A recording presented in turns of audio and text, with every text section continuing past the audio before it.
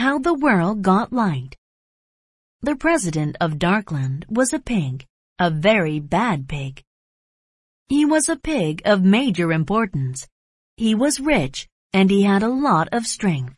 But he was mean to all the animals in Darkland. He kept all of the world's light in a bag. He preferred to keep the world cool and dark. He wanted to stop the progress of the city. The animals couldn't work in the dark. He didn't have any respect for them. Light is too good for them, he said. Only I should have light. But the animals needed light, so they decided to hold a competition. They wanted to find the smartest animal in Darkland. That animal had to steal light from the president. They advertised the competition everywhere. All the animals came. The animals all showed off their skills.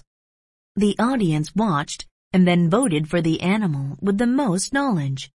The winner was a tall bird named Raven. They assigned him the job of getting light. The next morning, Raven ate breakfast and then left his home. How will I gain light from the president? Thought Raven. He needed to trick the president somehow.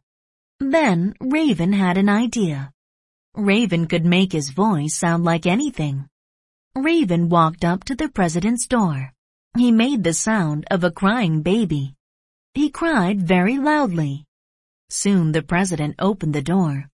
"Be quiet," the president yelled. Right then, Raven quickly made his move. He flew by the pig and found the soft bag. He took it outside. The sun was inside the bag. Raven flew high and put the sun in the sky.